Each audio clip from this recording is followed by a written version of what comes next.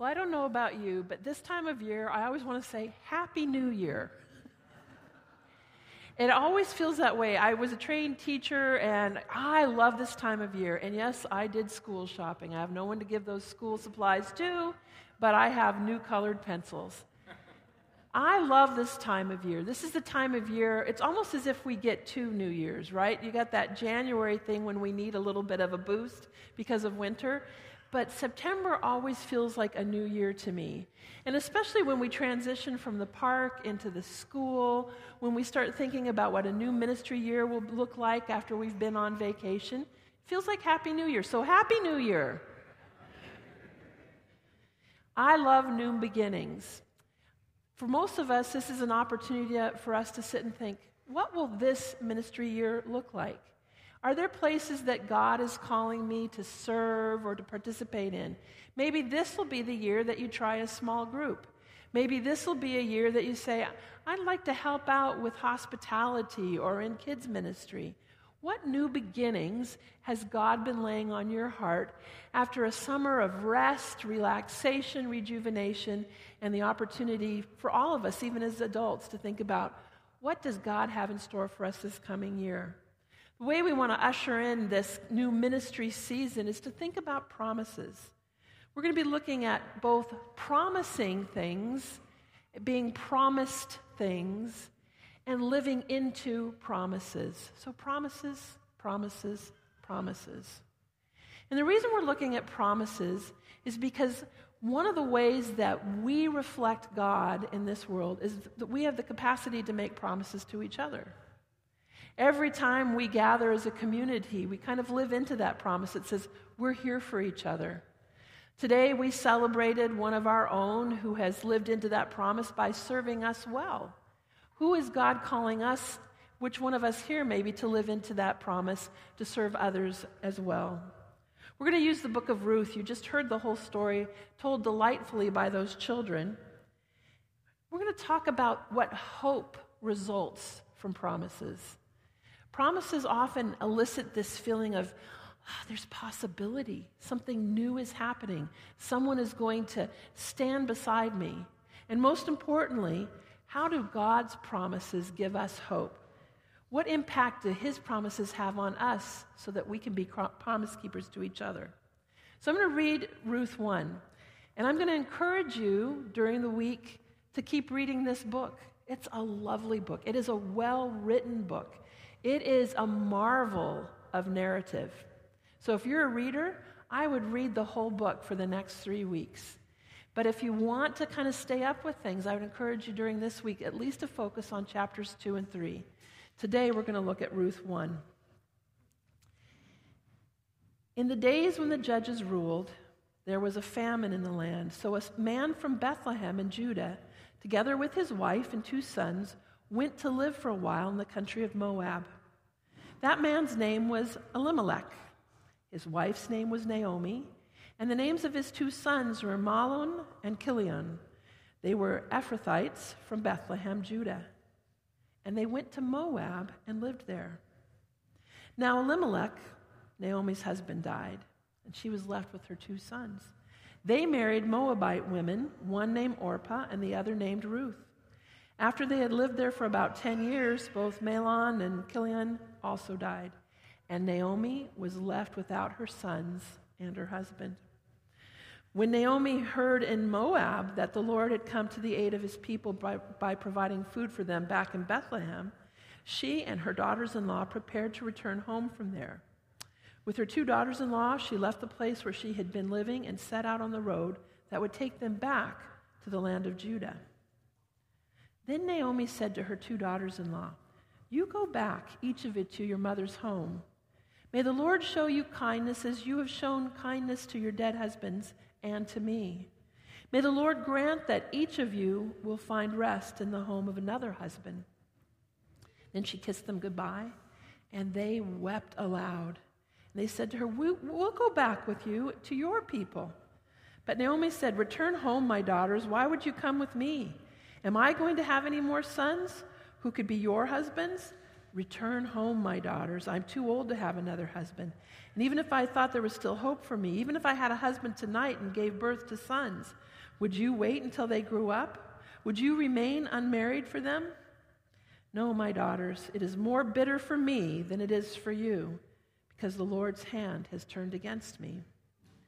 At this they wept aloud again. Then Orpah kissed her mother-in-law goodbye, but Ruth clung to her. "Look," said Naomi, "your sister-in-law is going back to her people and her gods. Go back with her." But Ruth replied, "Don't urge me to leave you or to turn back from you. Where you go, I will go, and where you stay, I will stay.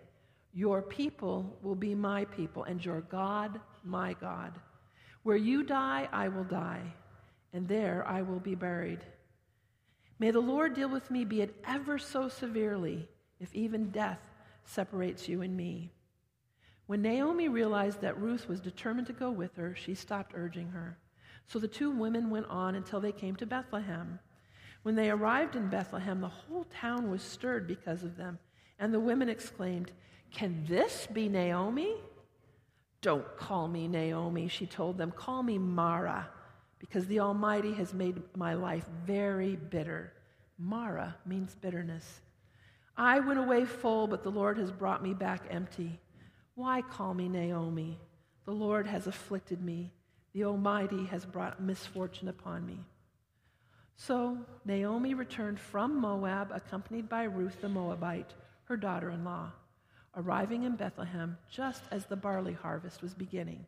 This is God's word. So one of the challenges I find whenever I preach somewhere is sometimes weeks ahead of time, even before I've actually had time to sit with the scripture, the bulletin person or the worship coordinator wants a title. And I hate giving titles. Titles are hard to do because titles are supposed to summarize what it is that you're going to speak about. And I'm going to tell you right now, sometimes a sermon isn't cooked until Saturday night. So the title that I give often doesn't match what the scripture has been talking about because it hasn't had time to cook. If I would entitle this particular sermon, I would just put a question mark. Because this first chapter of the story really raises a lot of questions. It's all about very deep, life-changing questions. It introduces us to the tensions that we have in life, the questions that we live with all the time, the questions that our friends live with all the time.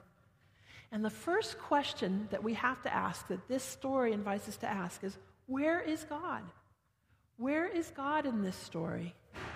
Oftentimes we see God's name within the first few verses, but this story really focuses on Ruth. It's even called the Book of Ruth. But if we just stop and look at Ruth and only focus on her, we'll miss the whole point of this story. If we only look at Ruth and this incredible love story that the children talked about so well in the video, we will miss the even more incredible love story of a God who promises to stay with us forever, no matter what. So one of the things I want to encourage you, and I've probably said this before and you're sick of hearing it, but whenever you read Scripture, always ask yourself, where is God in this? Because God is always the main character. And if we can find where He is working in the story, we'll always be on the right track as we read the story. This not only is God's story, it's a balcony story. It's not just a story about three women who find themselves in dire straits. Not only a story about Israel who finds itself in dire straits after a famine. It talks to us about all of us who have been separated from God, who find ourselves in dire straits. It's a balcony story because this story is going to eventually point to Jesus, who will save us from being foreigners from God's love. This story points to some big questions and some big answers about how faithful God can be even when we are not faithful to Him. So we ask ourselves, where is He in the story? He seems to be in the background. When He's mentioned, it doesn't talk about how God talks to Ruth and gives her directions on how to be a promise bearer. It doesn't talk about God talking to Naomi and saying, it's time for you to come home. No, where do we hear God? We hear God in a blessing and in a curse. As if God is somewhat of a memory in Naomi's life, but not someone she's talking directly to or in relationship with right now. What was the blessing? She blesses those two daughters-in-law and says, thank you so much for being so kind to me. May God bless you and be kind to you, even though you may not recognize him as your God because you're from Moab.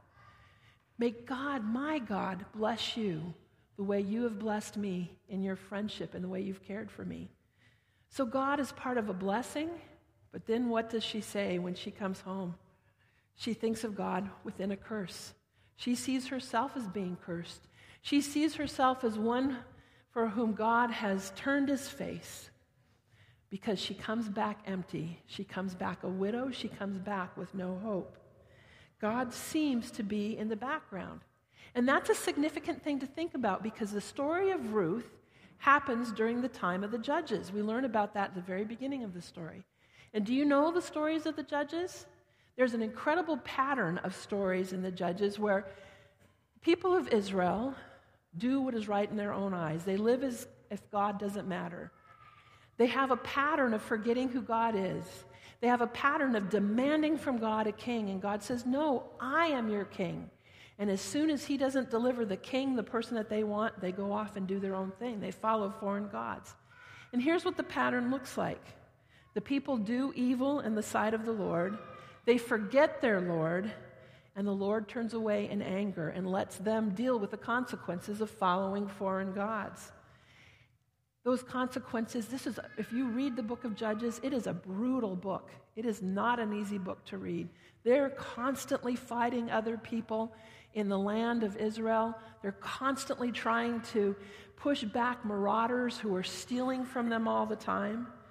And so the people cry out, God, where are you? We thought you brought us to the land of milk and honey, and we don't know where you are. You seem to be in the background all the time.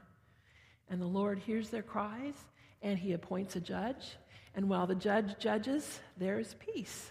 Sometimes there is peace for 30, 40, 50 years, sometimes only for a few years. And as soon as that judge dies, what happens? The pattern starts all over again. We want a king. Give us what we want. If you're not going to give us what we want, and they go their own way, they cry out, and God has to save them again. And here's the question. Here's the question that the story of Ruth poses to all of us. Will God listen to our cries? Will he hear us? Will he save us, even if it's we who've turned our back on him? You know, it's one thing to say, if God had instigated and said, I am no longer going to deal with you people anymore, he would have every right. But he constantly comes back. How long will the patience of God be, the people wonder? How many times will he continue to turn back and say, I am your God, you are my people? Will he continue to hear our pleas? Will he be faithful to his promises, even in the face of our unfaithfulness? That's the question that Ruth asks. Will he keep his promises, even when we do not keep ours? And the people wonder, will he end this famine? So what's interesting about this story is that Moab, the country that Elimelech and his wife Naomi and sons go to, they're sworn enemies of Israel. So it is odd and almost a hint of kind of thumbing their nose at God by saying, we'll go find help among our enemies rather than rely on our God. They'll go off to Moab, which is a land that does not produce a whole lot of grain. It's a steppe country. It's semi-desert. It doesn't have the capacity to produce grain. Bethlehem is where all the grain is produced. They left where there was hope, and they went to the enemy and said, maybe there's hope here. There's a hint of kind of treachery going on in this story. Will God still love this family even though they have turned their back on God? There's a hint of betrayal. And it reminds us that pattern that sometimes we even have of saying, I followed you yesterday. You disappointed me. I think I'll go my own way today. And I know that each one of us have struggled with that at one time or another in our lives. How long will God put up with that pattern? How great is the patience of God? How limitless. There's a lot riding on whether or not God ends the famine and provides grain for Israel.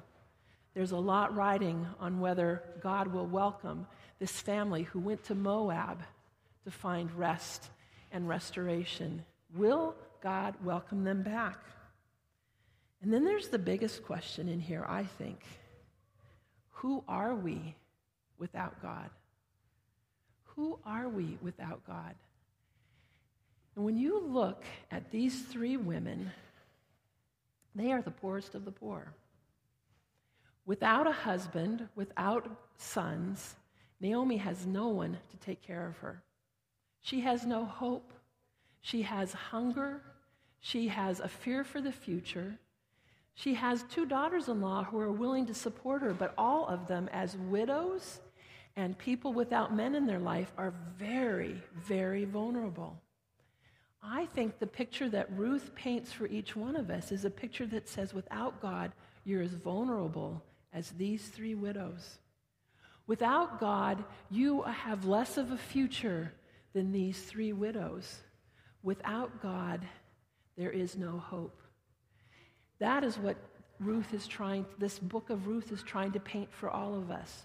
Who are we without God? We're empty, we're hungry, we're hopeless, and we're homeless. And this is especially true for Naomi. At least, she says to her daughters-in-law, go back to Moab. At least in Moab, you've got families. At least in Moab, maybe you have brothers or a father who can take care of you. At least in Moab, you might have a hope of a future. I'm not going to ask you to be a stranger. Now they would be enemies in enemy territory. She blesses them by saying, go home. It'll be safer for you there. Who are we without God? We are enemies of God. We are in a land that doesn't accept us. We are vulnerable, the story says. But here's the thing. When Ruth says to Naomi, I am going to go with you. I'm going to stay with you. I am going to let your people be my people, your God, my God. That's the first glimmer of hope in a very hopeless situation. When Ruth follows her mother-in-law into new territory, she makes a promise to go with Naomi, even unto death. And she makes that promise because she knows that the promise is promising. Think about it. See, look what I'm doing here. She says, if I follow you to a God who can take famine and create food, who can take care of a people who have turned their back on him, if I follow you and say, your God will be my God, there is more hope for me there than going back to my own family. I see promise in the promise that I'm making to you. She places herself in a place of hope. She places her hope in a promise-keeping God. And she says, I'm going to throw my lot in with you, in a God who seems to be patient again and again in receiving back those who have walked away from him. She dares to see if God will love her even as a foreigner. She dares to say, God, is your love as great as I think it is for even someone like me, an enemy of your people? Ruth is a picture for all of us because we were all once far from God. We were all once foreigners. Ruth reminds us that God reached beyond all the boundaries that we saw and extended his promise of love and mercy and faithfulness even to each one of us here. These are questions I think that people even ask today. I think people around us all the time are asking, where is God? Picked up the newspaper this morning and you hear about the earthquake and you hear about hurricanes and you see some of the political weirdness that's going on in the United States. And don't you want to just say, where is God? And when I ask that question, I know the answer. I know the end of the story. Imagine your friends and neighbors who may not know the Jesus that gives us the answer. Imagine them asking that same question, where is God? We need to start telling that story. People are asking those questions. I think each one of us wonders at one time or another, will he keep his promises to me? Will he still love me even if I turn my back on him, will he still reach out to me and pull me back home? And I think there's probably not one of us here who hasn't had a moment and said, who am I without God? How could I live without him? Who am I without Jesus' love who brought me back into relationship with God my Father? We live in a world that asks every day, I think, is there any hope? Is there any hope for us for this world? And here's the answer. Ruth says, there's promise. There's promise in a God who's a promise keeper. There's hope in a God who continually gives hope through Jesus Christ, his Son. There is a future in him, and he invites us to share that future with him. I wonder what God is asking us to promise him today as we think about new beginnings and moving into new direction. I wonder if we could say, and we could invite others into saying, God, through Jesus, you will be my God. Your people will be my people. And where you go, I will go. May that be something that we can say with Ruth. And may that be something that we can extend as a promising promise to the people around us, our friends, our coworkers, and our neighbors. Let's pray.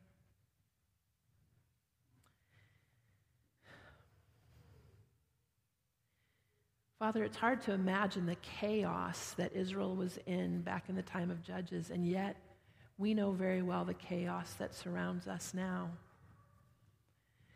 We ask, Lord, that we can image your promise-making and promise-keeping, that we can reflect it, that we can make a promise to you knowing that even when we sometimes turn our backs, when we disappoint you, when we do things that are so other than what you expect from us, that your patience and your mercy and your loving kindness will still accept us back home. And when people look at us as a community, may we be a community of promise makers, promise keepers, and ones who point the way to the one who made the most important promise of all. I will send my son. I will send a Savior, a Messiah, to save you. I can do it, and I will do it, because I love this world so much. We pray this in Jesus' name. Amen.